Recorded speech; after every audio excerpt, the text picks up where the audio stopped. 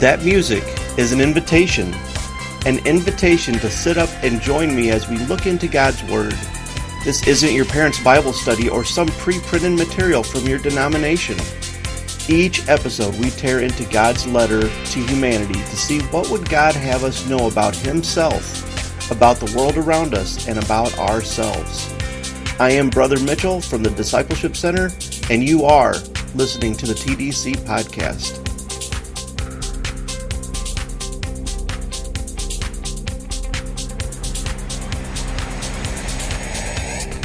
How many of you have ever been to the beach before? Most of us, I imagine, have been to the beach or at least next to a river with a sandbar. I don't like going to the beach so much. I know my wife thinks I'm crazy too, but think about it. You walk along and you get sand in your shoes. You take your shoes off and now you got sand stuck all over your feet. You walk into the water to wash the sand off and now you get more sand stuck on your feet. And when you come out, you sit down and brush the sand off your feet and now you've got sand every last place you never wanted sand. Well, it's this kind of sand that we're going to be talking about today.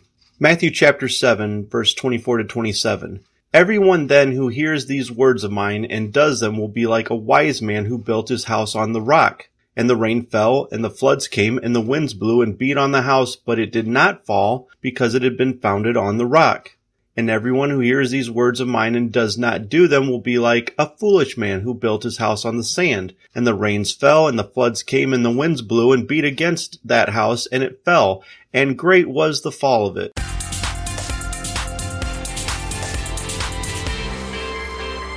Jesus' parables have only a couple of themes: peace with God, repentance, the kingdom, and judgment. All the basic truths that revolve around salvation.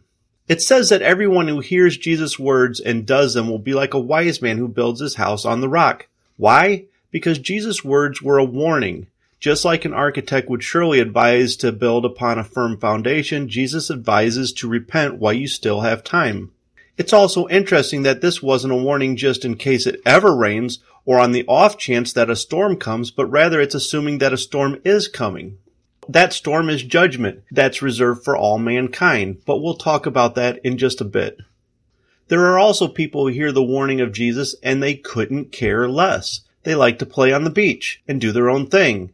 Just as my feet squish into unstable sand, so does the foolish man's life who is unconcerned about judgment that's coming for all of us.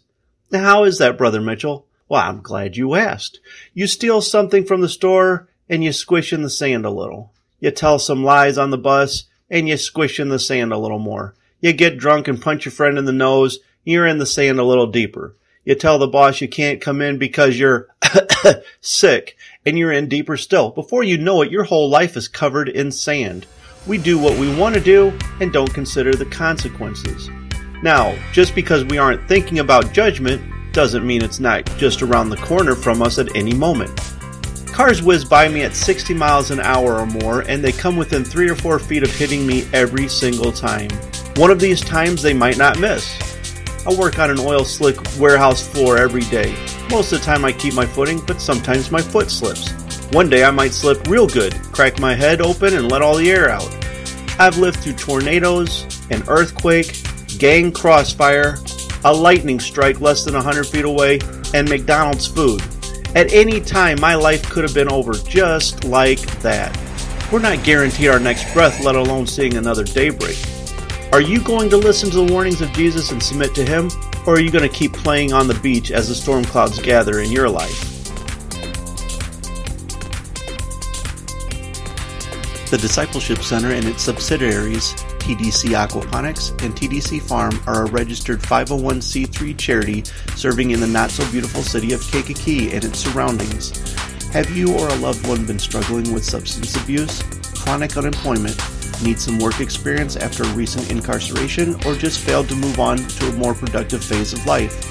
There is hope just around the corner with the Discipleship Center, where every life matters and we strive to fulfill the Great Commission, one life at a time.